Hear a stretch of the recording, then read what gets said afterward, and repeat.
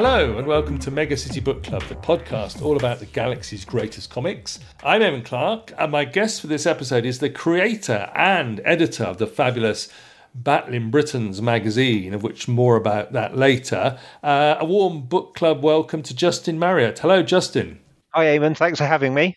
No, it's a great pleasure. Thank you for giving up your afternoon. I can see, because we've got the video on, you're surrounded by comics and your collection of Commando. We'll be talking about British war comics and Battling Britons later on, but an impressive-looking collection that our listeners can't see. We'll spare them. Two years ago, there wouldn't have been any of those Commando comics at all. We might touch on it later, but it really was a lockdown rediscovery, or not even rediscovery, discovery, and growing addiction. So yeah, they're relatively recent acquisitions. So we're going to start with 2000 AD and comics origin stories. Tell us about your early comics and the prog. Yeah, of course. So I was born in 1969, so sort of grew up in the 70s, probably what many of us would regard as a real golden age of British comics. Apologies to any Eagle readers listening. So I think my first memories of comics was through my dad. So he was a TV engineer back in the days when people used to rent televisions, and he was part of an army of guys who went out to repair your television. So a lot of time on the road. And whenever I went into his work van and pulled down the sun visor, comics would fall out of those, and they would typically be the British reprints of Marvel comics. So your Hulk and Spider-Man were the two weeklies I remember the most. So I think reading Hulk and Spider-Man are probably my earliest memories. I think the Hulk stories were when I think it might have been John Severin was kind of drawing or inking them. So you had the Abomination and the Leader. So I've got fond memories of that time of the Hulk. And I think Spider-Man, I'd missed the Ditko years, and it was the John Romita years that I probably started reading, and sort of the Green Goblin was a key character from that stage. So my dad kind of got me into comics, and he would kind of officially bring me home a weekly comic, and that weekly comic was Action. So that's a hugely important comic to me. I think if I had a penny for everyone who kind of claimed I went to the newsagent and my Action wasn't there, I think the distribution of Action would have been a lot higher than it was. But I genuinely was someone who went to my NSS newsagent. I think I was a West Country chain. Went there and I just could not get my head round. When I asked for my Action, they told me it had been banned, and I would have been 7 or 8 at the time. So I just could not comprehend how something that brought me so much pleasure and enjoyment just wasn't available anymore. So I think that kind of set me on a lifelong distrust of all things authority. So it really sort of shaped a lot of my views. Huge Action fan. Obviously loved Hookjaw. Would fill pages of my own drawings of Hookjaw kind of swimming in sort of seas of blood and sort of limbs. The kind of the image of the oil rigger whose body kind of explodes into about 8 parts as Hookjaw crushes him, and he kind of, I'll get you, critter. I remember drawing that many, many times, and also enjoyed Death Game 1999 in that was a real favourite. And I think I read Action all the way to the end, even the post kind of ban emasculated version of Action.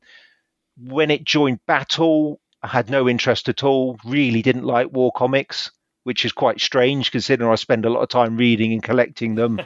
but it just did not appeal to me. And I remember someone bringing 2000 AD into school, and I was attracted to it because it had the robotic King Kong in it.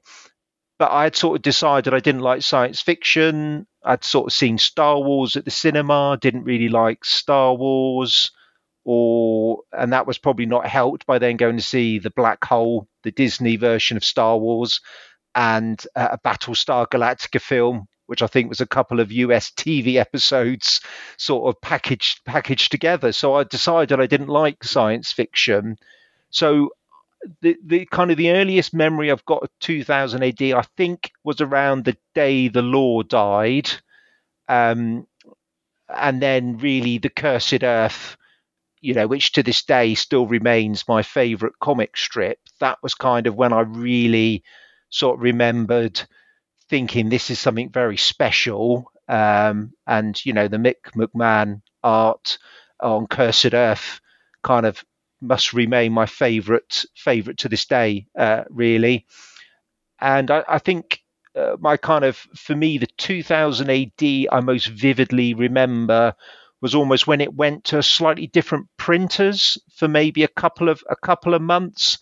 And the quality of the paper and the clarity of the printing was much better. And I seem to remember Strontium Dog Goes to Hell with some amazing kind of colour artwork, centre spreads for that. And especially the ABC Warriors, I think, started then. And I've got a memory of Brendan McCarthy, I think, drawing a centre spread of Steelhorn, this incredibly handsome robot that then got melted down to become the Sludge or some creature along those lines. And also a Mick McMahon kind of centre spread, I think a General Black Blood and some sort of tripods in a kind of a quasi Vietnam on Mars setting. I haven't got these comics anymore. These are just memories, so someone might quickly point out if I'm misremembering. But those, if you say 2000 AD, that was kind of the prime time when it really gripped me. I think I probably read until Skiz by Alan Moore and Jim Bakey. I really enjoyed that, and I loved Harry 20 on High Rock by Finley Day and Alan Davis. Revisited both of those more recently, and I wasn't sure if they had aged quite so well. But I think I probably then left 2000 AD around then. I think Warrior magazine was coming out that used some of the 2000 AD talent, and you had, I suppose, Alan Moore going off to do Swamp Thing and other British artists following him. So what's that? Probably some point in the mid to late 80s. I sort of drifted away from 2000 AD, and then maybe we'll come on to it later. But I missed a lot of the superhero stage people do. And due to the book we're about to talk about, Masters of Comic Book Art, I kind of got into some of the more, I suppose, of the time, left field, alternative and underground comics, really. Okay. Well, let's get to it. You've mentioned it briefly. Tell us about the book, a rather interesting book, which I confess I'd not heard of, but the book you've chosen for this visit to the book club.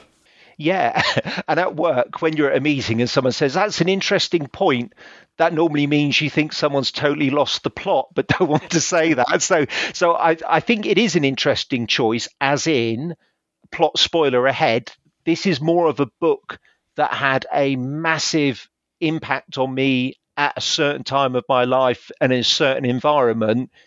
And if I discovered this book 50 years later, the impact would not be the same. So hopefully no plot spoilers there, and hopefully we're not going to have everyone turning off the podcast. But the book is called Masters of Comic Book Art, not the more recent David Roach edited Masters of Comic Book Art that I think Richard Sheath talked about very eloquently on here.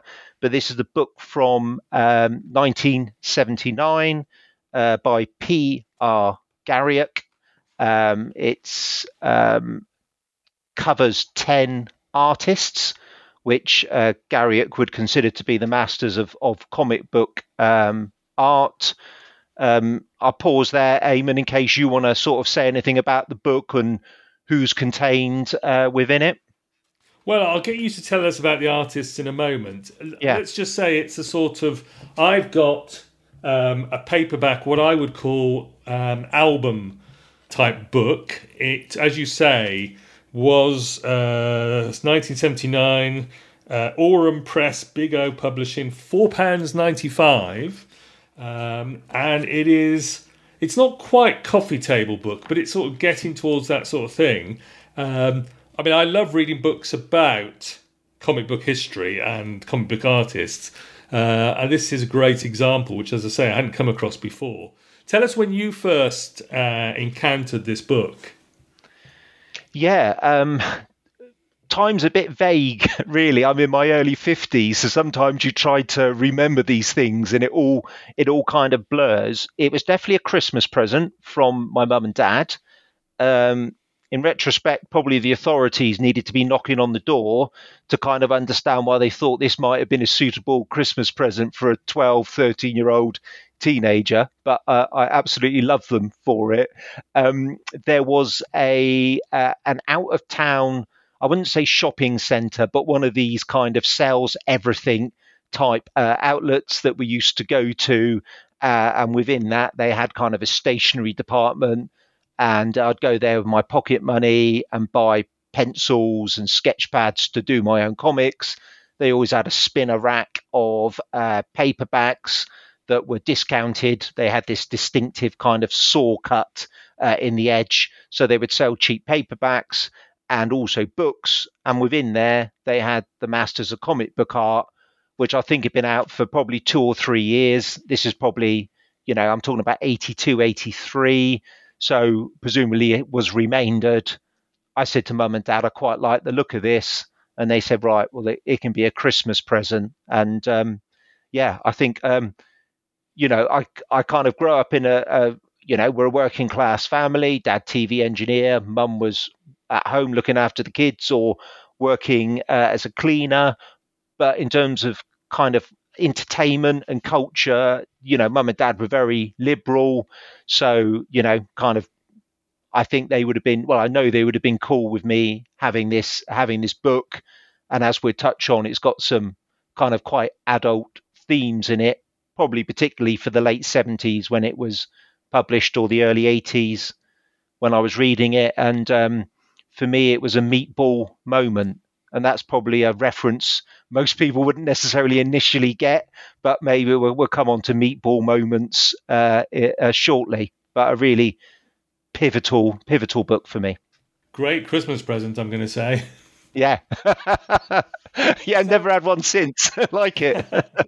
So I've said it's a large format paperback album, partly in colour, partly in black and white. Just describe roughly the sort of format or the outline of the contents. What are we going to find inside this book? So it's got 10 what I would call profiles in it of the artists that Garriock has kind of chosen as his masters of comic book art. Each of them will have a kind of a 2-page introductory mini essay, then 8 pages of examples of that artist's work. Decent reproduction, full colour throughout, although black and white and full colour images within it. Sometimes it will reproduce an entire comic strip of 8 pages back to back. Other times it will pick out individual panels and show them against broadly a white background. I think in terms of the artists, I think you can see that Garriock has been considered in terms of what kind of, I suppose, genres or mediums of comic book that he's chosen from. And I suppose I would have kind of said there's a bit of a couple of what I would call classic artists. I think Garriock's chosen very carefully in terms of who's in the book, in terms of a spread of, I suppose, approaches to comic book art and types of comics. So you've probably got what I would call the classic artists, so let's call those Frank Bellamy and also Will Eisner. Then you've probably got what I would call the EC artists, so Harvey Kurtzman and Wally Wood. Then I think the Europeans, so Philippe Drouillet and also Jean Girard / Moebius. Then you've got your underground artists, Robert Crumb and Victor Moscoso. And then probably maybe I should have included in the classic artists in terms of their approach, Barry Windsor Smith. So I think that would probably go Garrick's gone, let's get some EC artists because that was really important, some Europeans. I'm not sure if I've mentioned Corbin, to be honest. That's a real oversight. Richard Corbin.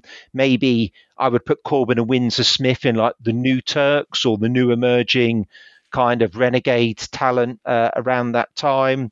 You know, you've got a couple from the undergrounds, and then, you've got your real classics. So I think some people might say, where are the Marvel DC? And maybe later on we might talk about what are the emissions.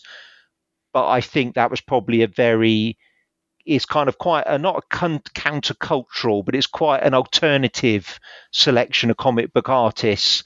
And again, when we talk about the people behind the book, I think that probably fits in with what they wanted to do as well. And I'm going to say that for 1978, 79 or early 80s when you got it, these would have been by and large artists that we weren't familiar with from reading British comics. This would have been, I'm guessing, a revelation, some of these artists, because probably never seen their work, may not even have ever heard of them at this point. Yeah, absolutely. And I think this is kind of one of the things I might hope to communicate about my passion for the book. It was almost like a bit like, for me, that one of those old maps that you see of the world, and because something was like totally unexplored and not documented, there'd be something that says, here be monsters, and just a picture of a sea serpent. It was kind of like, for me, this book was almost like some sort of incomplete map that showed me all of these amazing places to visit, but I had no way to visit there. I mean, at the time I was living in Exeter in Devon, so there wasn't a specialist comic shop in, close. The nearest one was Bristol, probably that's 85 miles away. We're not talking about the internet. Comics were a frowned upon medium. You didn't tell your mates at school that you read comics, certainly not any girls. So it was like, wow, who are these people? And part of the one of the bits about the book that really stuck with me, there are bibliographies in the back. And if I choose the Richard Corbin bibliography, people might be familiar with Corbin about some of the stuff that he did for Vertigo, Hellblazer. He did some Marvel stuff, Luke Cage, The Punisher. That stuff for me is a very commercialized, polished version of Corbin's work. He did some really out there stuff in his early career. And in the bibliography, it listed titles like Slow Death, Fantagor, Grimwit, Fever Dreams. And I read that and I really thought these titles were made up. I couldn't believe they existed genuinely. Like for as a 10-year-old and 11-year-old, I'm like, Fever Dreams? Like what the hell is... Well, I'm used to the Lion and the Victor. What on earth is this? And in this day and age, you're just a Google search away from 1,500 copies of, Fantagor coming up. But that just wasn't available, in the early 80s to 11, 12-year-olds. So really, with the exception of Bellamy, who I knew of, but didn't really like because... being of the Action in 2000 AD generation, that was probably very in opposition to the treatment of Eagle and Dan Dare. I think Windsor Smith I would have known as Barry Smith due to his Conan stuff that would have been reprinted. But a lot of the Windsor Smith stuff in the book are kind of posters and prints that, again, I never would have seen. So I would actually really say 90% of the book was mind blown. What is this stuff? And the sexuality in there, there's violence in there, there's some really weird images. It wasn't just the talent of the artist. It was kind of the variety of treatments in there. So you've got Kurtzman, who at times, when I used to try and copy some of his stuff, I used to be like, it's very crude. It's just a few brush strokes all the way through, which it obviously wasn't before everyone kind of hunts me down with a pitchfork and flaming torches. And then on the other hand, you've got Victor Moscoso, this underground artist who sort of almost rejects kind of standard narrative. It is almost fine art. So it was just this whole kind of comics doesn't have to be 3-page episodes with cliffhangers. It can almost be whatever it wants to be. Fantastic. Well, we're going to talk a little bit more about some of the artists and some of the artwork in here. But before we do that, let me ask you about the author, or should I say the curator maybe, of this book. P.R. Garriock. Tell me about him, because he sounds fascinating in his own right. This could be a really short conversation, although I have an email from P.R. Garriock, international man of mystery. I think in terms of P.R. Garriock, who was sometimes known as Doc, presumably short for Doctor, and his email, he refers to himself as Jock. I don't know the origins of Jock. He's a West Country lad, so certainly, not Scottish in any way. So the main things that I can trace about him is he appears to have kind of gone to art school, and then following art school has begun to teach art as well. There's a few names here mentioned in the email that I'll read out from him in a moment. Looks like he kind of curated a few comic exhibitions in Newcastle, which is where he went to art university. I think he kind of dabbled a bit in paperback illustration, did maybe 1 or 2 covers. And I think he also maybe worked in animation for a short while, maybe worked on the Yellow Submarine. But all that information, to be honest, is probably available on Google, and almost the only place on Google is his official website. I mean, Eamon, before I read out the email I got from him, is there anything you know about him or have managed to find out? All I think I found on, because he does have a website, and as you say, he worked on backgrounds for Yellow Submarine. He apparently also did background art on The Snowman. Oh wow! Okay. It recently celebrated its 40th anniversary, and he did some backgrounds on Who Framed Roger Rabbit. So he's done some film work that's quite notable. But yes, he seems to be more known for his sort of his teaching and curation. And this fascinating book, which, as you say, is beautifully referenced. The bibliography is quite comprehensive, isn't it? Yeah. And apparently a lot of it's written by Mal Burns, who I think is an important figure. So maybe if I read the email that I've got from P.R. Garriock, I'll read it out as he wrote it to me. I think there's some really fascinating points in there. It's less about P.R. Garriock, more about the book, but there's some nice anecdotes in there. And then maybe we can touch on Mal Burns, and also Christopher Lauder is mentioned in the acknowledgements as well, who, once we talk a bit more about him, a few people might go, So let's have a... I feel like I should be putting on some sort of thespian voice, but as I said, he is a West Country lad, so we've got the same accent, I'm sure. So, hi, Justin. Nice to hear from you. Early days. I wrote to a lot of my favourite artists, prepared a dummy of the book, brackets, it was much bigger in the early stages, close brackets, took it to book fairs. Memory serves, it took a couple of years to get interest. The first bite was Ballantine Books in America, who took the book and disappeared for a couple of years. He pinched the idea, and one artist, Frank Frazetta, and came out with his own Masters of Comic Art Frazetta paperback, which grew into a 4-book series. So from the original idea and dummy, we were 5 years into the journey to get a book off the ground. Then we had an idea, give all the artists a part of the book sales so everybody got 1%. With a firm contract, we got original art from everybody. In America, we got Harvey Kurtzman involved. The interest was growing. We got a European printing, a UK version, a hardback version, and a US version.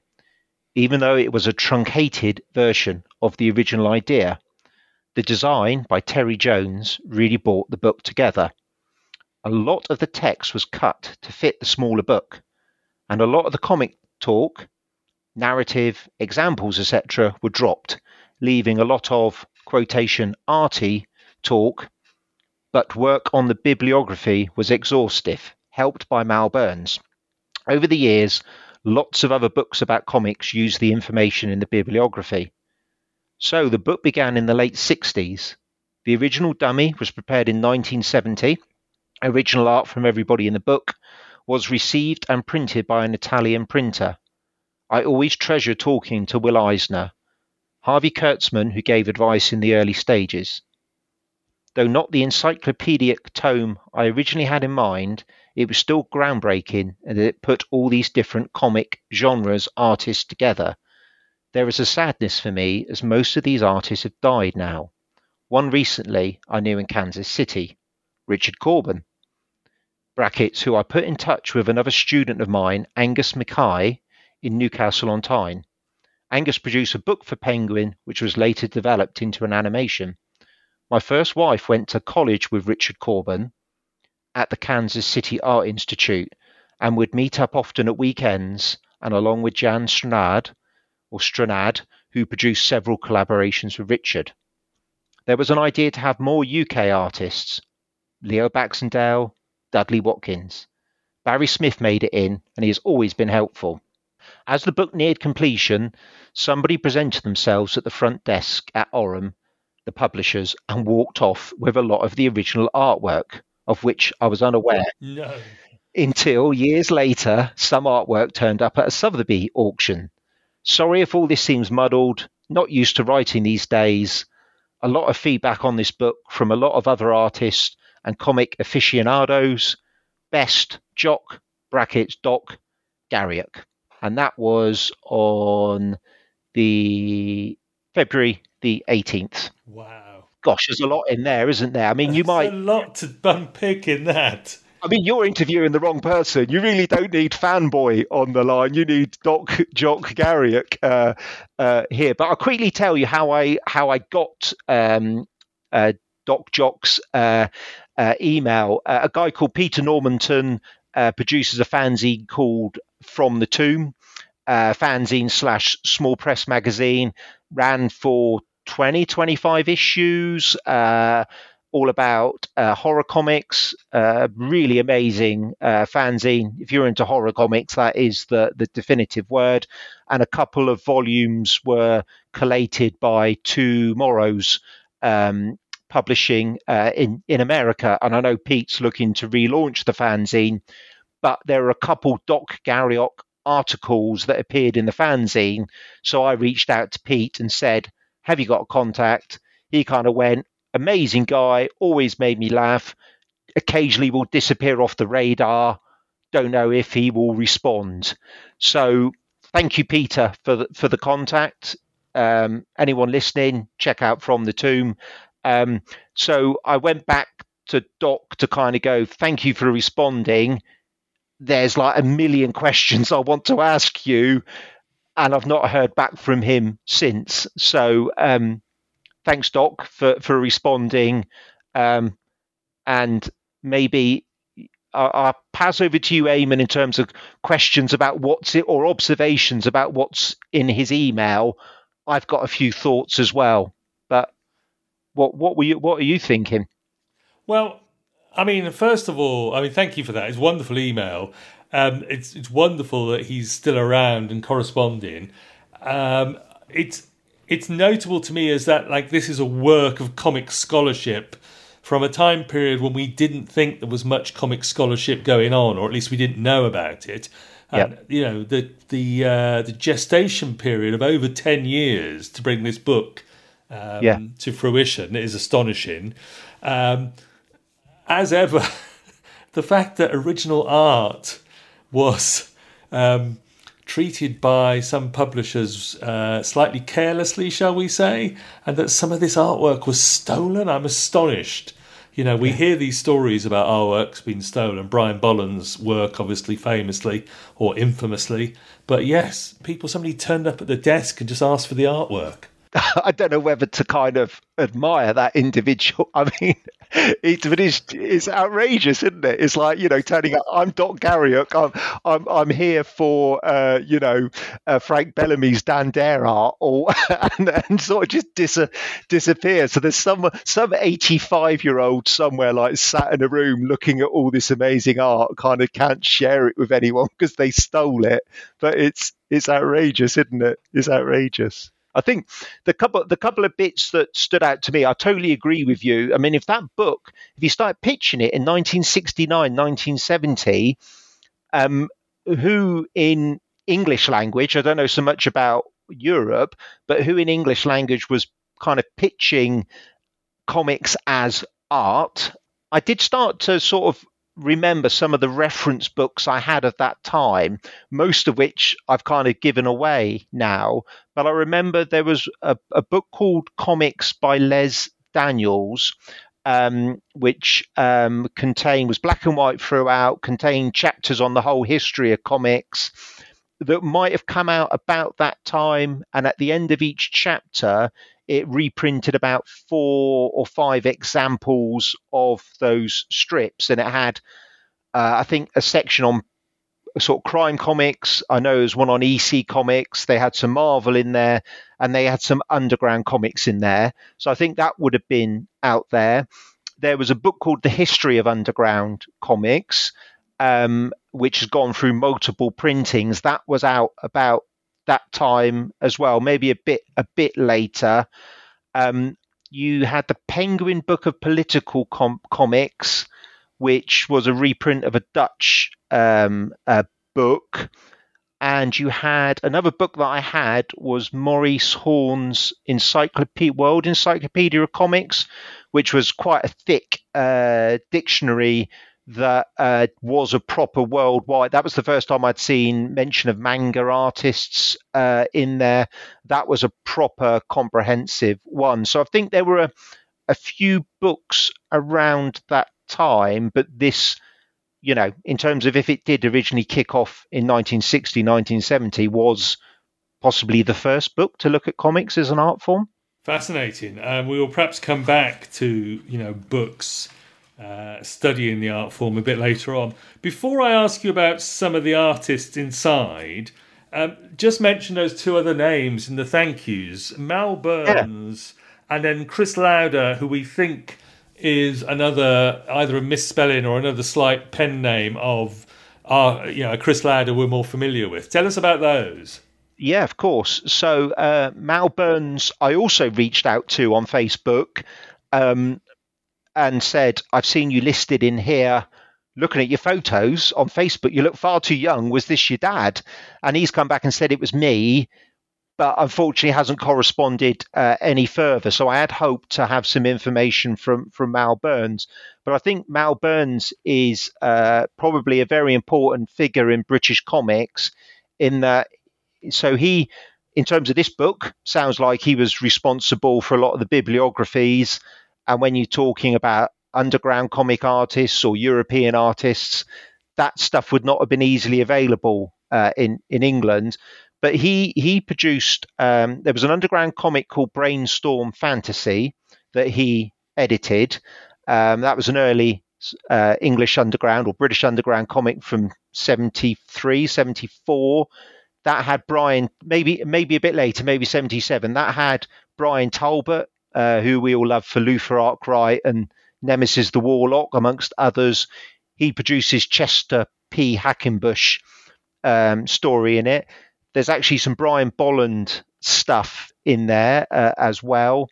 And then from Brainstorm Fantasy, I think he then went on to do something called Graphixus, which was 5 issues, black and white, small press, that had more Bolland in it, including the most outrageous comic cover you will ever see in a British comic by Bolland from a strip I think he did that Bolland maybe got challenged around in terms of its, I suppose, cheesecake elements. I think it was called Little Nympho in Slumberland or something along those lines.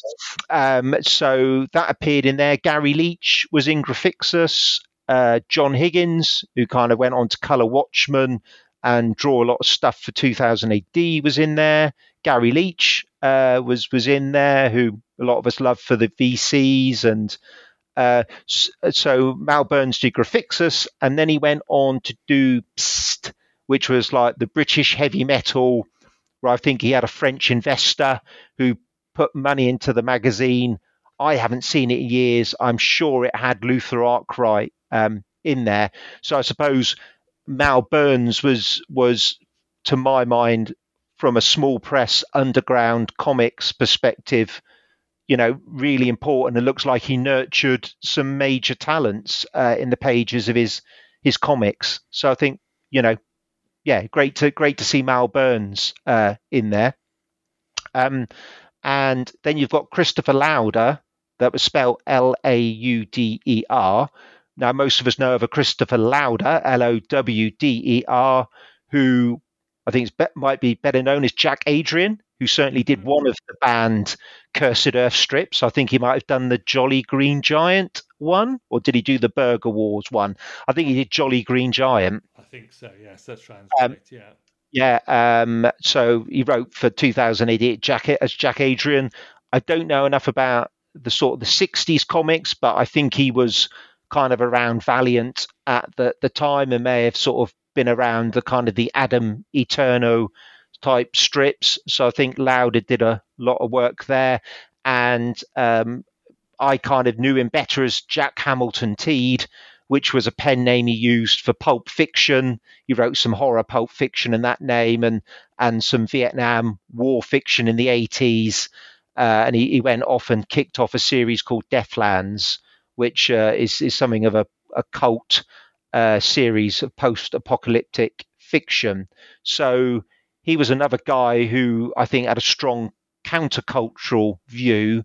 So when you put those three together, it maybe makes sense how Robert Crumb and Victor Moscoso got included in this Masters of Comic Book Art at a time when a lot of people might have challenged it.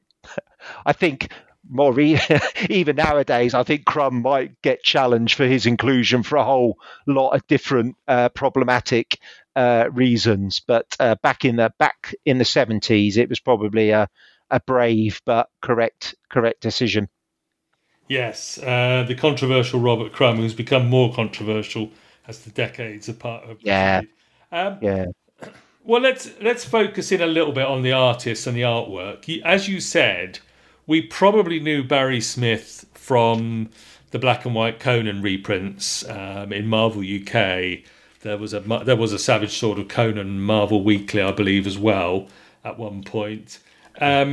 Frank Bellamy, we might have known if our fathers had shown us their Dan Dare comics. But apart from that, I'm going to say, like we've already mentioned, this book would have been a revelation in terms of introducing new types of art, new artists, whole new vistas, I would guess.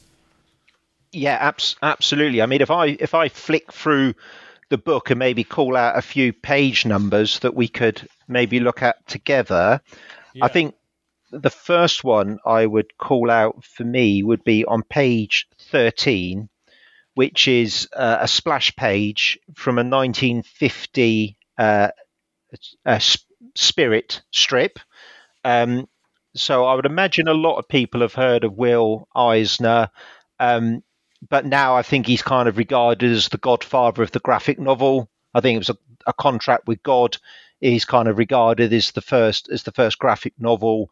And Eisner was someone who, used a lot of storytelling techniques, which, people would consider innovative now. And this particular splash page, I remember it really well because basically I copied it for the cover of the school newspaper. So on this splash page, you've got the Spirit leaning against a Spirit logo that's made out of crumbling bricks, and it's set in kind of a very moody and atmospheric kind of dockside. Looks like something out of a 1950s sort of noir film, and there's a policeman sort of floating face down in the in the water. So hugely kind of atmospheric picture, and also the logo in bricks for 1950 would have been brilliant. And the school newspaper, I went to a school called St Thomas High School, and the paper was called the St Thomas Ink. So I changed spirit into stink and drew it, but got into trouble with the headmaster for depicting a dead policeman floating in the water. shades of Carlos Esquerra, and kids were all okay. Cover. Yes. Yeah. Excuse myself for even mentioning my name in the same breath as Carlos Esquerra. I shouldn't have done that, but it annoyed the headmaster. But a brilliant page of art. What do you think of it, Eamon?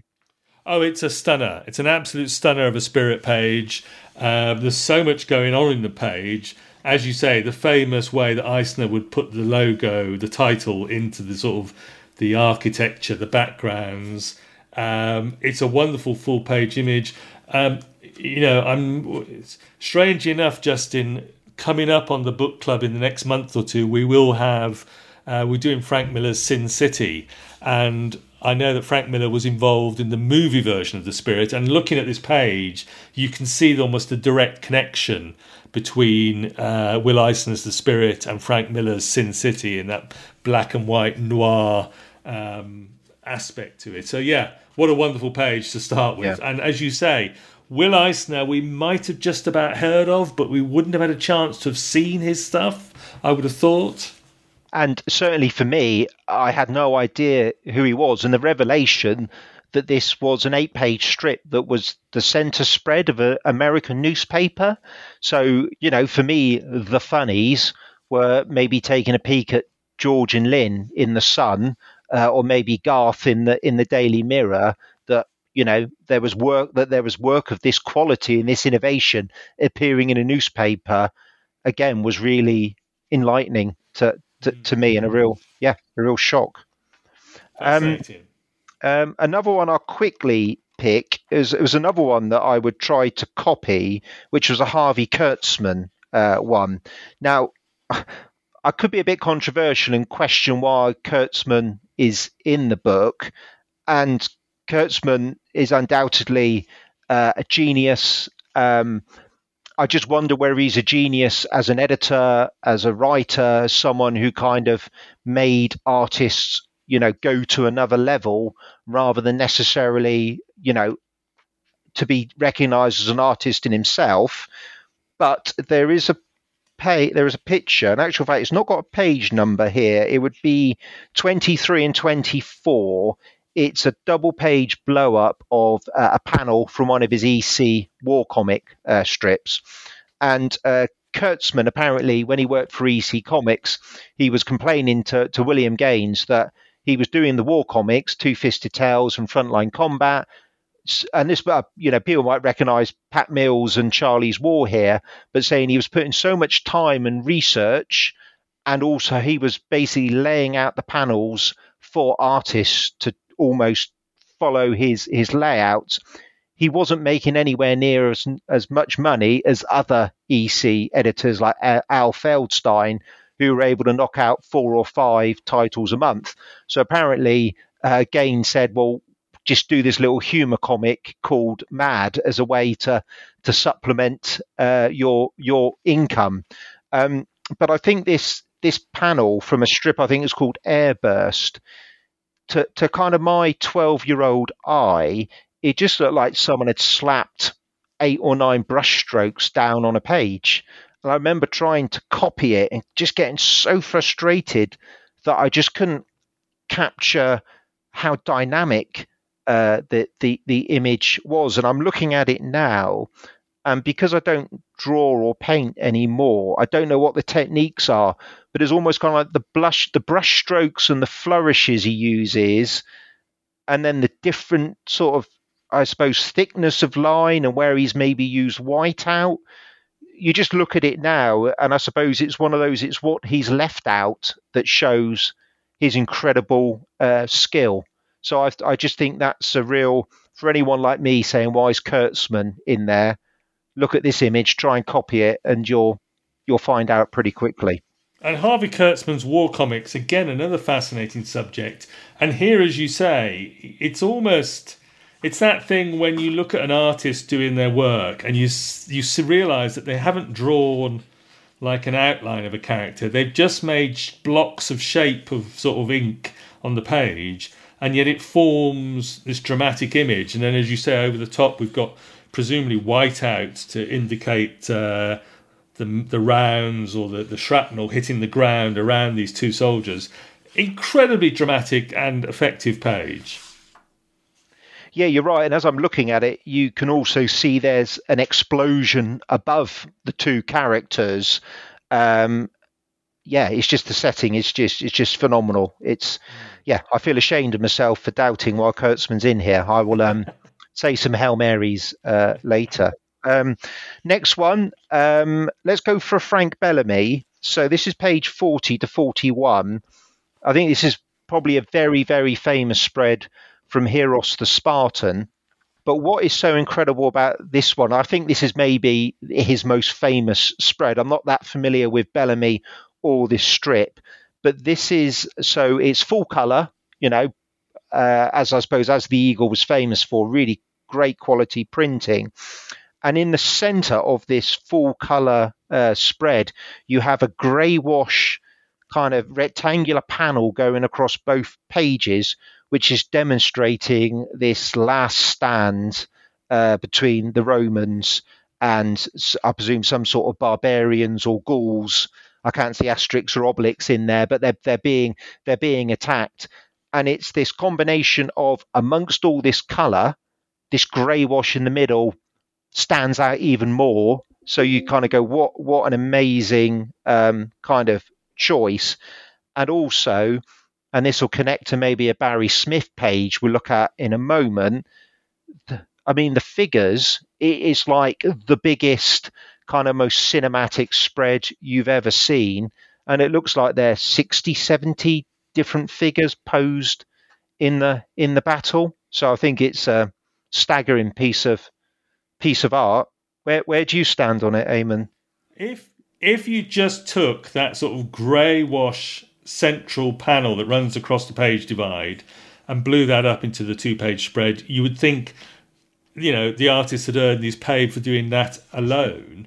But to have that in the middle of the 2 pages where there's all these other panels going on around, there's a circular panel, he's doing interesting things with panel layouts and shapes. It is a remarkably detailed and wonderful piece of art of the sort of conflict. I just love it. I love that what he's done with that central conflict. I love seeing a signature on the bottom of the page, Frank Bellamy's signature. Yes, Heros the Spartan, what an epic image.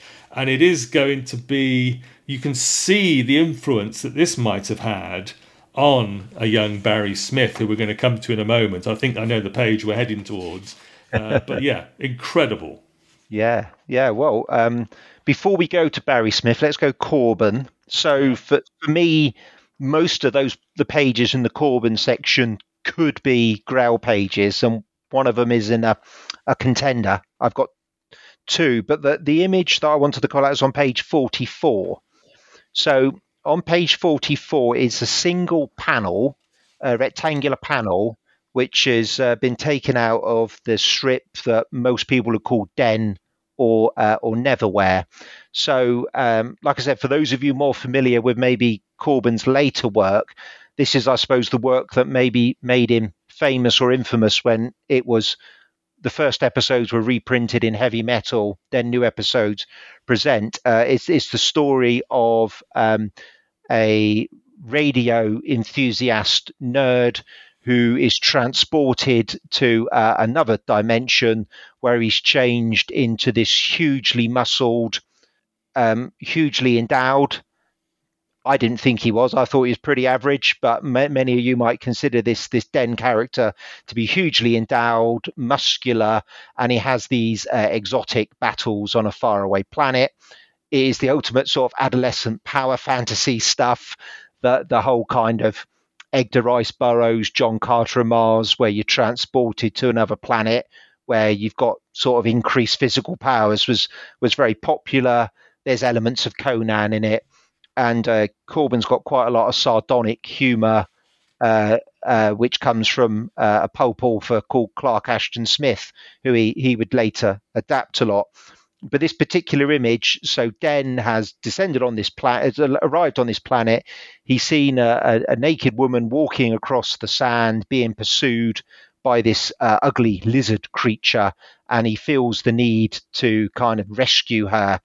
And Den leaps out and bashes this lizard creature on the head with a boulder, from what I remember.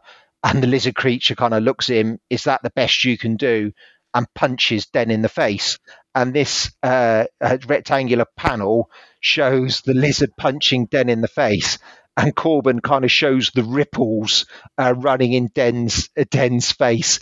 So it's kind of that subversive. The character has reached out to grab the woman at risk and got his ass handed to him on a plate, and just the whole kind of over exaggerated ripples in Den's face. So I don't think it's a particular piece of fine art, but it just struck me as funny and quintessentially Corbyn. But Eamon, you might have a different view on that one. No, I mean, I always love when the artist does something with the perspective of the fist almost coming out of the page, and I'm sure you probably did, but trying to recreate that perspective on the creature's arm is dramatic. And let's just say the Richard Corbyn section of this book, some of the most colourful artwork in this book, but also I can imagine for the young 12-year-old Justin. Richard Corbyn liked drawing the occasional boob, didn't he? For a young teenager, this would be quite appreciated, I'm sure, this section. It would have made a big impact on me. never to be forgotten. Barry Smith. So on page 57, there's an image that I would recognise as being on a Conan Treasury edition, with a big white border, and it's an image of Conan atop a kind of a pile of corpses, and I suppose for me it's that connection with Heros, the Spartan, in terms of that image that we talked about, and I suppose what I really like about this image is so many things. So the perspective is almost set as if you're looking up at Conan. Potentially you're the next one to try and climb up that kind of mountain of corpses and bodies to kind of be dispatched by Conan. And I think there's a Frazetta paperback cover for a Conan that has Conan looking very moody above a pile of bodies. So it's the whole looking up. Also, it appears to be set at dark, or it's getting dark. So immediately you kind of go, well, no one starts fighting at dark. How long have they been here? So this is kind of the end of a long day of killing for Conan. He's put an overtime in for this, and also it's raining, and there's kind of a combination of rain, as we know it, as in raindrops, but almost a rain of blood as well. There's kind of like rain and blood is dripping everywhere. So I think probably Smith was the first one to put the savage into the savage sword of Conan. He kind of looks, it is just a very visceral image. What's your thoughts and memories of this one, Eamon? Well, I chose the colour version of this page as my Grail page from David Roach's Masters of British Comic Art when I talked about it with Richard Sheaf. This is one of my favourite single pages in the entire history of comics. It is, and in black and white, it is stunning, just stunning, this page. I'll try and post some images of it when we come out. This episode comes out in April, and so people can see what we're talking about. This page is just almost indescribably beautiful in its horror in a way, because as you say, it's not just a rain of water, of rain. There's a rain of blood.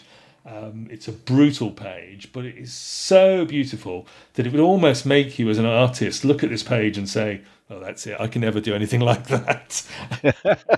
It is astonishing. You probably know, as the editor of a fanzine about war comics, that famous saying about military conflicts. Military engagements usually take place at night in the rain at the junction of two maps, and this is like that, isn't it? The best laid plans. Anyway, but it is a stunner. We've talked about it before on the podcast, but what a wondrous page, and seeing that connection back to Heros the Spartan is fascinating as well. Well chosen by Doc Garriock. Yeah. And I'm so glad we chose one of your favourites as well. I suppose next, I would like to pick some stuff by Moebius and Philippe Drouillet, but in terms of the stuff that really had an impact on me, those two less so. I kind of remember picking up Drouillet had a couple of books, I think, published by Dragon's Dream. One was The Seven Voyages of Lone Sloane. Yes. And there was another companion one that I remember picking up in a remainder shop at some point. So I loved looking at Drouillet in terms of the detail, and you could just stare at these double page spreads. But I never tried to draw like Drouillet, which is kind of my measure of that. And I think Moebius, I think he just intimidated me too much. There's the center page spread on 72 and 73, which is of Arzak. I never quite get it right, but it's the Arzak character is looking behind Arzak's shoulder as he's riding on his kind of albino pterodactyl, flying over an alien landscape, and it appears there's kind of a gathering of an army there, and it's done in reds, primarily reds with some oranges and yellows, and with this very sort of fine inking. And it was just the imagination. I just couldn't, again, I would look at it and I couldn't even begin to kind of draw on where the heck was this guy coming from. It's just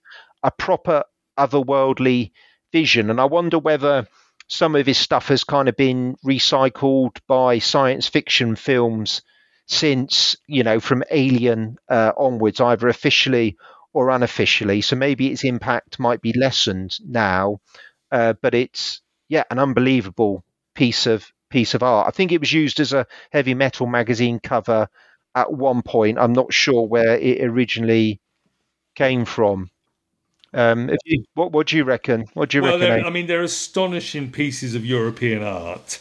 That one particularly looks like a 70s prog rock album cover by Psygnosis or something like that. It's astonishing. It's a wonderful piece of what we would call, I suppose, bande dessinée European artwork, and so much detail in there as well. So many line strokes. Both of them, Moebius and Drouillet, are just fabulous. The colour spreads in this book are just wonderful. Yeah, definitely. Would never have seen anything like those, particularly the Drouillet stuff. It's just like, where's that coming from? Next up, I suppose you got the Wally Wood chapter, and I'm not sure about the Wally Wood chapter in that I think Wood, is a much loved figure, maybe a tragic figure in terms of how his life ended, and I think he's been incredibly influential on kind of the way people draw spaceships and sometimes male and female astronauts. But some of the art that they've chosen for the book, I think, is either just a bit unexciting in terms of its subject matter, where it's kind of looking at historical figures like Joan of Arc, or is used some of his work that he did the Thunder Agents time, and sometimes his work looked a bit flat and static to me for superhero work. But there is a lovely page on page 98, which was basically, I suppose, Wally Wood technology at its most balmy. It shows like almost like a 3-floor factory with all this kind of bizarre and incredibly detailed machinery on it. But the image that kind of really disturbed me when I was seeing this for the first time was on page 101, which shows I'm not sure how you would describe it, almost like a human pterodactyl, and it's laying its egg in its own mouth. So yes. Yeah, it's one of those things. It's done in a very cartoony, breezy style, but makes you feel a bit weird. And that did disturb me as a youngster. That is from, there was an underground comic called Big Apple Comics, although primarily it was drawn by more mainstream artists from the mid-70s. And these were New York-based artists. And I've seen a couple of Netflix sort of true crime documentaries set in New York in the 70s. And that place was just like no joke at all. It just seemed a really dangerous, violent, rundown place to be. And the comic book as a whole is quite a cynical, bitter view of New York. And within it, Wood does a strip called My Word. Now, he was quite famous for drawing a strip called My World for the EC Science Fiction Comics, which was a very sort of gentle stroll through various fictional worlds. And at the end of it, he said something like, and these are my worlds. I am Wally Wood. I am an EC artist. So it's kind of very Ray Bradbury, a very kind of sentimental view of 60s science fiction. Whereas in My Word, it's a much angrier, more bitter take on being a creator, and probably reflects maybe a lot of the anger and bitterness that Wood felt himself at the time. So it's probably a bit of a negative image or anecdote to draw out, really. You might edit this one out, Eamon, for fear of giving everyone a downer, but it was just such a powerful image. It did stick with me. Is this the first time you've seen that image yourself? Yes, I think so. First time I've seen it. It is, as you say, a bit weird and disturbing, and would probably have played with my teenage mind as well. What I like about Wally Wood is that he's quite the variety of art in here. He could turn his hand to anything. Strangely enough, as you say, his Thunder Agents work seems the flattest and almost the least interesting. But some of his cartooning, some of his historical stuff, his war stuff is in here. I love the Kirby-inspired technology on that factory page. Yeah. I love a bit of Kirby tech. I quite enjoyed the variety of it. I think the last 2 pages of his were perhaps the least interesting of his bunch, including that weird, disturbing image of the pterodactyl, as you say. But yeah, fascinating stuff. Again, Wally Wood, what an interesting, a chap who could turn his hand to anything, it seemed. Yeah, absolutely. And finally, last but not least, page 105, Meatball. So for those of you who picked up on my tantalizing mention of a meatball moment at the opening of this podcast, so Eamon probably inside saying, why has he chosen this? How are we going to talk about this? But so this is Meatball. So it's a reprinting of a 4-page strip from Zap Comics. And Zap Comics was arguably the first underground comic. Crumb printed it up and apparently sold it out of a pram on the Haight-Ashbury in San Francisco. So I would rather concentrate on the innovative young Crumb than maybe the misogynistic, troubled Crumb that we regard now. And in this Meatball strip was inspired by Mad. So there was a Mad strip called night people versus meatballism.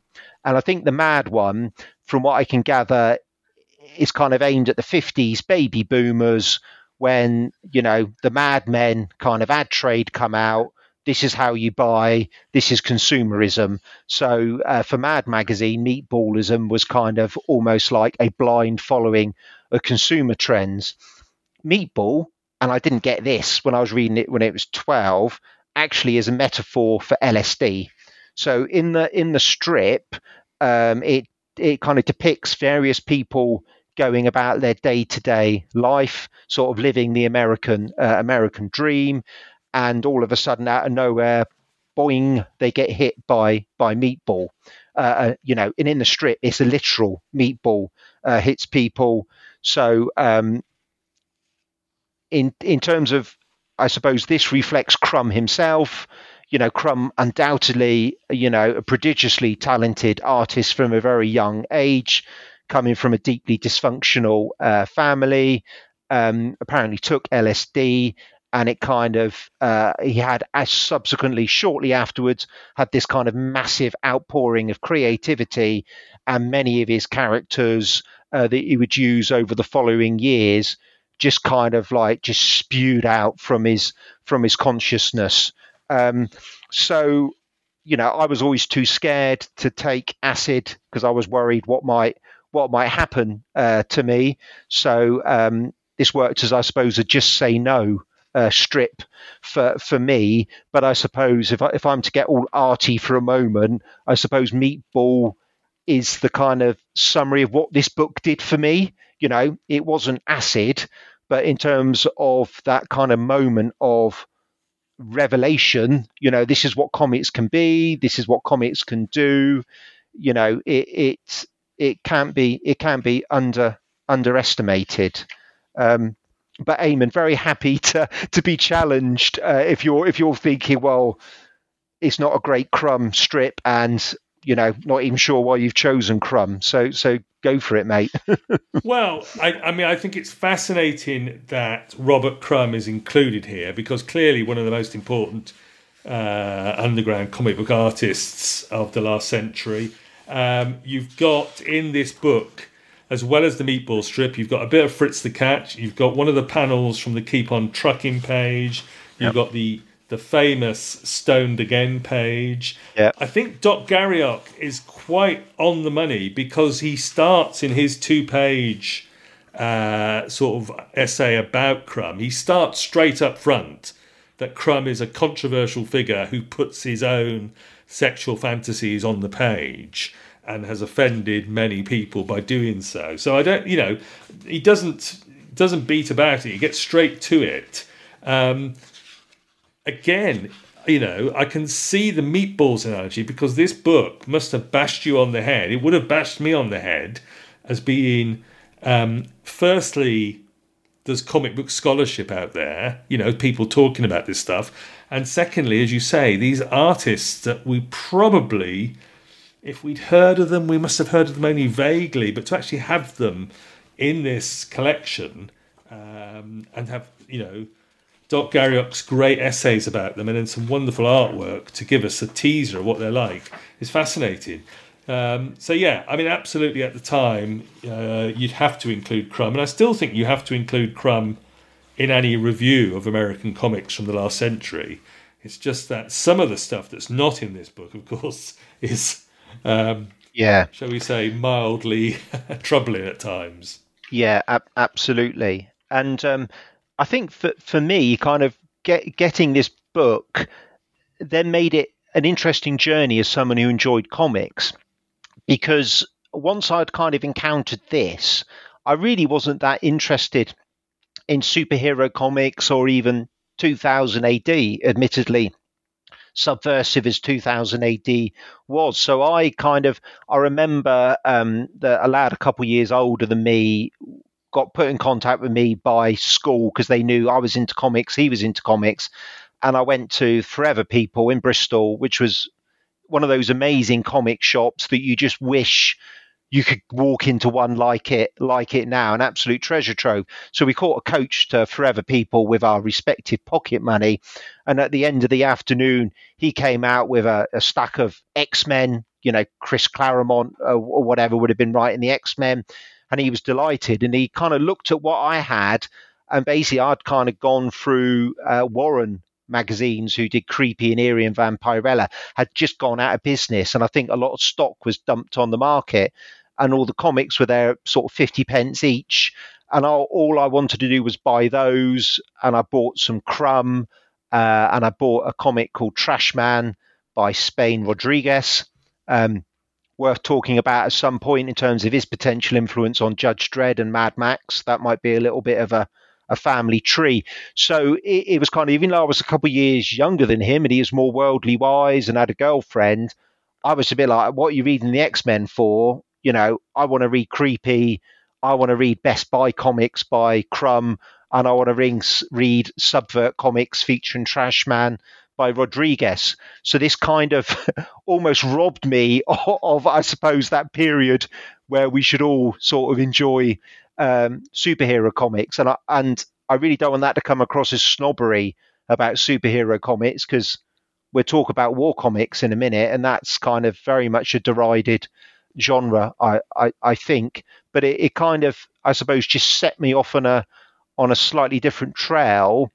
And I suppose when we talk about my fanzines, I do wonder whether this kind of almost said to me, well, if the mainstream aren't doing it, just kind of do it yourself, because you are allowed to express your views and your artistic talents, or lack of, however you want. So yeah, Meatball, definitely Meatball in paper format. Fantastic. Now, we know from your email exchange that he was perhaps limited slightly by which artists were willing to sort of work with him, correspond with him, provide original art for him. Are there any notable omissions? Now, obviously, the Marvel and DC superhero stuff, I think we can understand that's not what this book is about. And that's quite understandable. It's not in here. So there's no Kirby or Ditko. And again, we were familiar with that sort of stuff from the Marvel UK reprints. Were there any other sort of notable omissions from the time period that you think might have been included if he'd been able to get the artwork? Well, something I generally know zilch about are kind of manga. So I don't really know potentially what comics were happening in the 70s and 60s, in non-English language speaking countries that could have been included. I don't know when Gen of Hiroshima came out, an educational and powerful comic, and I don't really know anything about Astro Boy. You're going to tell me that was only ever a cartoon, but I think that may have been a comic strip. So I'm showing the limits of my knowledge straight away, but I do wonder whether, the world's become a smaller place. So maybe some manga would be in there if we looked at this today. Yeah. I think Kirby and Ditko, but we understand why. I wonder whether Steranko, although he was a Marvel artist, I think in the way that you've got Eisner in there kind of moving comics forward with storytelling techniques, someone will know. But I think, isn't there one story, it might have been a Nick Fury one, where Steranko kind of invented, 74 new approaches to telling a comic strip. Also, Steranko was an innovative in terms of he went on to do a media scene, kind of newspaper, magazine. He did graphic novels. He did a Chandler, sort of private eye graphic novel. And I think the art style on that, I think, would probably be very influential on Frank Miller when you see that. And he did an Outland adaptation for heavy metal that had a really interesting layout. So I think possibly Steranko could have been included in there. Couple artists I don't know much about, Alex Toth and Bernie Kriegstein, who I kind of know for the Master Race strip from EC, and I think he did one about a kite in EC. Both of those guys have got reputations for moving the medium forward. So maybe those guys. And I think from an underground comics perspective, rather than Victor Moscoso, you might have included Rick Griffin. But I think he had a book roughly about that time. Griffin kind of very much did a lot of those kind of Grateful Dead gig posters that would have like a giant eyeball with angel wings and swords. So he was very innovative, and he drew for Zap Comics. So I think he was great. Or there's another underground cartoonist called Greg Irons, who went on to be a tattooist and died very young. I think he was in Thailand, involved in an accident. He did some brilliant work. So I think there were other contenders, but the 10 that he did include, even Victor Moscoso, was so thought-provoking, so groundbreaking. Maybe if there had been a Kirby or a Ditko, I would have said, I know about those. Like it's that the thrill of the discovery. It was the unknown, the revealing of secrets that make it such a great book. Is there anyone you think should have been in there? Well, I know. I think what you say about Krigstein and Toth is very interesting, and you could make a case for both of them being masters and perhaps being mentioned. I will say that if you are interested in Bernie Krigstein or Alex Toth, Tony Esmond's Never Iron Anything podcast has done episodes about both of them, which are well worth going to listen. As full disclosure, I'm on the Krigstein one talking about Master Race. So those would be the ones that occurred to me. But as you say, he had a limit of what he could fit in to still produce a beautiful and challenging book. And the only other thing to mention there, possibly, Eamon, is the fact that Doc mentioned Dudley Watkins, and I think, did he mention Leo Baxendale? Yeah. Because it's interesting. Before I got that email from Doc, when you and I had corresponded, I went, there aren't any humour artists in there from Britain, but maybe they're not that commercial. So I wonder whether the original director's cut of the book might have included Dudley Watkins, and the publishers just went, no one in America or Europe's going to fly for Watkins or Baxendale's Bash Street Kids, whereas maybe if it was printed now, Baxendale would be included, possibly. Yeah. Okay, fascinating. I'm going to say that Doc Garriock's Masters of Comic Book Art from 1978-79 is very easy to get hold of. I'm almost embarrassed to say that I paid $2.99 with free postage for mine on eBay, Justin. Certainly, I checked this morning, there's still copies floating around for under a $5. And if you've got any interest in comic book history and or sort of the sort of scholarship or study of comic book history, then I think it's a truly remarkable addition to your bookshelf. Is yours on camera? Is yours the original one, or is that another copy that you've got since? Is it the another one? No, I wish I could say I've carried it with me ever since, but it's I've never been a great collector, as in I tend to turn over my collection every couple of years. But I'm like you, I've actually got 3 copies because they are so cheap. A couple of times I've gone, where is it? Oh, bugger it. It's, $2.99 to get a new copy sent through. So I've got 3 copies dotted around the house. But my dad is here today. And earlier on I went, Dad, I'm being interviewed about this book.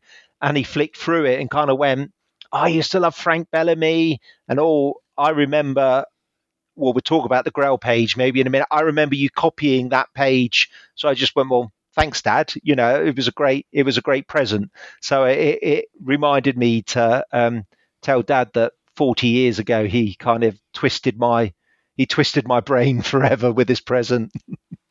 That's lovely. Well done to Mr. Marriott Senior. Great job. And well done for not flicking through and immediately opening up the Richard Corbin's boobs and thinking, no, you can't give him this. Let's play tough round of the Grail page game then, Justin. You mentioned it. We're going to give you a couple of pages or more from this book. Hopefully they are available to virtually buy, and we're not the ones that were stolen. But anyway, there's the history. What are you going to pick from an embarrassment of riches? I think we've got 2 to choose from. Right. So page 49, which is a page from Rolf, which is white page, yeah. Black and white page. So 49, and we'll talk a bit more about that in a moment, or a Crumb page, which is page 112. So I'm going to give you both pages. So tell us about the Corbyn page first. Fine. So this is from the story of Rolf. Corbyn was an innovator in terms of self-publishing. So I think this may have come out either in his own fanzine or someone else's fanzine initially as a complete black and white 32-page story in a standard underground comic format. So the size of your typical DC or Marvel. So when you see the detail on this page reproduced in A4, imagine it was actually 2/3 of this in the actual comic. So for a non-commercial comic, the level of time and effort that must have gone into this is quite mind-blowing. Apparently Corbyn as a youngster would often draw strips involving dogs, and he had a pet dog. So this is about a hero who was a person but chooses to be turned into a dog to rescue his mistress. It's set in a kind of an alternative dimension where I suppose it looks very sort of swords and sorcery and a peaceful existence, and it's invaded by an army of these kind of dog creatures, I would say, or goblins, like goblins or orcs, who have modern weaponry. So in their tanks and with their bazookas, they just absolutely raise hell in this world. And in this particular page, Rolf has turned up at the castle to rescue his owner, who is being held prisoner by this evil orc creature. And really, this kind of page represents what Corbyn was so great at, was because he had a background as an animator. Often his panels looked a bit like key panels or key frames from a film. So at the very top row, you kind of see the goblin stood there. You're looking over his shoulder. Rolf comes through a window in the first shot. Second shot, he's kind of flying towards the orc, and in the third shot, he's getting smashed in the face. Then you kind of have, to heighten the drama, kind of an insert of his mistress's face, who's kind of just recognised him. Then the pair begin to battle in a very well choreographed battle. So black and white, brilliant shadowing, brilliant detail. Looks like you're watching a film. It's violent, it's sexual, is over exaggerated. I mean, I copied this page. I mean, it took me so long. And then when my dad looked at it, he kind of went, "It's brilliant." He said, "But I can't really pin this up around the house due to some of the unfiltered female form in it." But it's a brilliant page. What do you think of it, Eamon? Oh, I mean, as you know, I love black and white artwork. I love the stippling he's done in the background for the shadows. It's a very sort of kinetic page with a great action sequence. Absolutely fabulous. Richard Corbyn, page 49 of this book, from his own strip Rolf. Ralph, is it? Yeah, I'm not sure if it's Ralph or Rolf. I suppose a bit of Wolf, but then a bit of a or whatever fierce dogs noise make. And then up against Mr. Natural on page 112. Crumb's most famous creations, Mr. Natural. Yeah, and this is the Mr. Natural pre 1990s Hup and when some of the real trouble started with Crumb's kind of work. But this is when Mr. Natural was this kind of, I suppose, lampooning counterculture, people who set themselves up as gurus and dispensed advice to the gullible. But this particular strip is one page which appeared in Zap. It is a straightforward kind of grid of 20 panels. Yeah, 4x5. And it shows, the first panel shows Mr. Natural, the guru, kind of going out into the desert and laying out his prayer mat and then going into deep meditation. And then the next kind of 18 panels kind of show what happens as Mr. Natural's in this deep meditation, which is effectively the whole world is developed, then collapses, and then by the time Mr. Natural awakes from his meditation, everything's gone full circle, and that he's awoken in this desert. So I think for me, there was the whole kind of, again, this was reproduced originally in like a standard comic. So it was like this 20 panels in one page just told this incredible story. It seemed to say something to me. I'm not sure what it was. And I think it predicts maybe what is Crumb's maybe most famous piece. I know you mentioned Stoned again, Eamon, but A Short History of America, which I think is his 6-panel kind of showing, kind of how these telegraph poles and web of wires and buildings grow up. So, I just think it's just reminds me of why I sort of fell in love with Crumb originally. So before I might make a choice between the two, what do you think of Mr. Natural's meditation session? Well, I'm going to say it's probably one of the most famous pages of Robert Crumb's Mr. Natural. It is, as you say, well before it becomes more problematic and involves all the Devil Girl stuff. It is 1970s Zap Comics issue 4. It's going to be well beyond the budget of Mega City Book Club. This page, I can imagine. This is probably a priceless piece of original art. But yeah, absolutely fabulous. Lovely to see him. And as you say, almost doing again the gag that would become his American Civilization, the Rise and Fall of American Civilization strip. Yeah, we'll give you them both. 2 black and white pages, lots going on. 2 astonishing creators.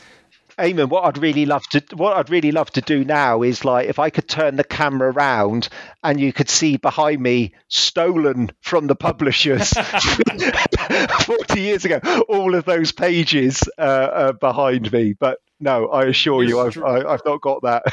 The mystery man from Porlock who turned up at the desk and requested the artwork was you all along. Yeah. You'll never take me alive, Copper. It's the super villain reveal moment.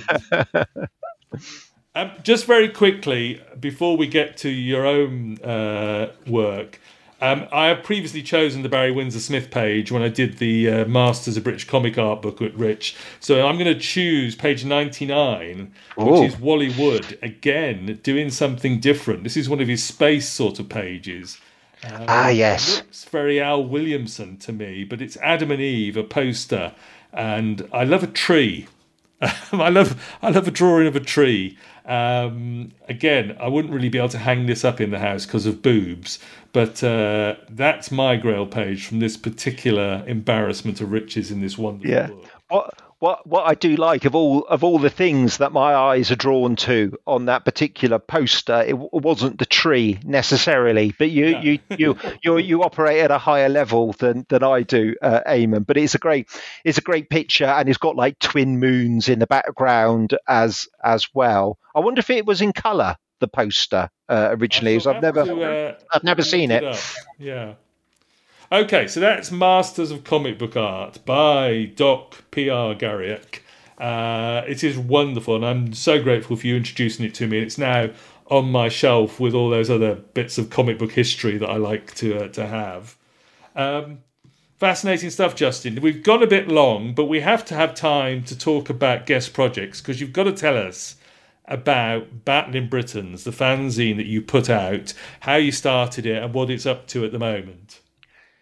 Yeah, thanks for the opportunity. I won't bang on. I'll try not to bang on for too long, bearing in mind I already have. So, Battling Britain's self-published fanzine that I put together with the help of some really great and supportive creators, many of whom have appeared on the Mega City book club. I kind of use you as kind of almost like a recruitment channel. I listen, Eamon. Andrew Stringer, who did a great episode on Bullet. I've tapped up to do something on Bullet for a future issue. So Battling Britain's, I think I call it the fanzine of vintage British war comics. I see the fanzine as the fanzine about war comics for people who don't like war comics. I realise that's probably a bit of a self-defeating kind of mission, really. It's a bit like saying I'm going to launch an alcoholic drink for people who don't drink alcohol. But the idea is, for me, I had a bit of a discovery of British comics, war comics in lockdown, and actually found that my preconceived ideas in terms of the level of artistry, storytelling, and just kind of jingoistic xenophobia weren't quite as I remembered. And I think there's a little bit of learned behavior there in terms of people who've never read war comics. I've been told it's full of Captain Hurricane kind of, wielding Japanese soldiers by the ankles while calling them alliterative racist terms. And so sort of discovering that made me think, well, actually, I don't like war comics, but I'm enjoying the war comics that I'm reading. Maybe I could write about them in a fanzine in a way that might encourage other people to do so. So I would hope that if someone did pick up the fanzine, that they might read it and say, oh, actually, I thought this was written for someone who counts the number of rivets on a tank in a comic, wears camouflage, and would have been in the army if it wasn't for having a bad attack of asthma.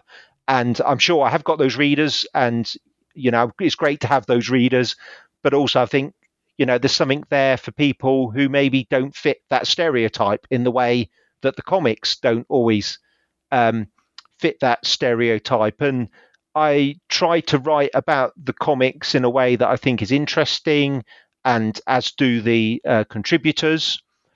And for instance, recently I did a piece on elephants in war comics. I'm doing a piece on bagpipes in war comics at the moment. Maybe we'll talk about the future war issue that we just did. So if you like British comics and you're open-minded, check out an issue of Battling Britons, and like me, you might actually discover some examples in that genre which are highly enjoyable in their own right. Well, I think I should have dug out my other issues, because I've got the Battling Britain's Future War special in front of me at the moment, which is wonderful, packed full of articles. As you say, it's not really just a fanzine about British war comics. It's more like a fanzine about British comics in general. And, I'm enormously grateful for this article in the latest issue by Jim O'Brien, which was about Stanley Baker and Hell Drivers and the Invasion strip in 2000 AD. And as you probably know, I recently reviewed the Hell Drivers movie on the podcast. And the other one that's just struck out to me, and I hope I haven't just lost the page. Oh, here it is. I'll hold it up to camera. We're talking about Heros the Spartan, and we're talking about Barry Windsor Smith. And a page I hadn't seen before, Carlos Esquerra's landscape page from the Zulu. He was only a private, I think was the name of the strip from Wizard. Yes. So it's the Rorke's Drift action. And again, it's got that, this is all-out war, basically. This is all these characters struggling. And it's a Carlos page that I hadn't previously seen. So that's a wonder. You've got, as you say, book clubbers involved. Paul Trimble obviously does, I think, some writing for you. Rich Sheaf, we've mentioned, Alan Holloway, you've got Andrew Stringer on board now. Yeah. It's a remarkable piece of work, and you've brought out, how many of these have there been now altogether? So I've done 4 issues called Battling Britons. I did a summer special, and before that I did what was going to be a one-off book totally of reviews. And it was, historically, I've always done fanzines about vintage paperbacks. So over 20 years, I've probably done, 100 fanzines about paperbacks. And I'd planned to do one about war paperbacks. And whilst reading those, on the off chance, I thought, I remember those Commandos. Why don't I order a couple and review them amongst the paperbacks at war as kind of a proto kind of illustrated novel? And I half expected to kind of be gently prodding fun at them. But then when I received them, I think it was artwork by Cam Kennedy in the Commandos, or Patrick Wright. And in some of the battle picture libraries, there was Ian Kennedy, there was Victor de la Fuente. And some of the story was more nuanced than I expected, and less jingoistic and xenophobic than I expected, although still products of their time. So I just thought, wow, no one's writing about this stuff. I've always been drawn to kind of popular culture, which isn't particularly light, whether it's horror films, whether it is kind of men's adventure paperbacks, whether it's punk music. Not to be cool, I just genuinely am drawn to this stuff. I just have this. It just speaks to me in a way that other stuff doesn't speak to me. So I just thought, well, let's write something about British war comics. The book went pretty well, although I sell them through Amazon as close to price or close to cost, should I say, as I can. This is a hobby. It's not what I do for a living, and I've got no aspirations to do it for a living. It's just an outlet for me. So that went well. And then since then I've continued publishing. So I think the Future War one is about 150 pages, I think. Perfect. I think actually near 170 pages. 170, probably 6.99 maybe from Amazon. So it's kind of, if you want to take a gamble on having a look. I think in that issue I did a bit about characters jumping. I was going to say jumping Jack Flash, but actually spring-heeled Jack, which was a bit of a Victorian kind of Penny Dreadful character, but has appeared in various DC Thompson strips, including one drawn by Dave Gibbons. So did a little bit about that. Did a bit about time travel in English comics. So yeah, I'm quite pleased. I did an article on the VCs, which was a favourite from 2000 AD, and Steve McManus, aka the Mighty Tharg, who also wrote some episodes, kindly shared some insight about the VCs and included some information that I don't think has been sort of shared before. So I was kind of hoping that some of the 2000 AD readers might enjoy it. I don't think I've quite reached that crossover audience, but yeah, give it a go, guys. Available from Amazon. You won't regret it. No, or maybe you will. Includes articles about Invasion, as you say, the VCs, Rogue Trooper, Death Game 1999, and even I noticed there's an article towards the end of the book about the Light and Darkness War by Tom Veitch and Cam Kennedy. By yourself, that article. Yeah. And I'm still waiting for somebody to pick that to come on the book club and talk about. Yeah. And the next issue is planned already? You've got a theme for the next issue? Yeah, it's a secret agent special. So I'm sure I should make some corny joke about I can't tell you, but we're above that on this podcast. So secret agent special. I've written about Dredger, and actually rereading the Dredger stories, I've been really struck at they're a total masterclass in how to tell a story in 3 to 3.5 pages, and also quite how subversive they are. You've got episodes where Dredger pretends he's a member of the PLO, in another one, his own government just agreed to execute him in return for a hostage release from the Russian government.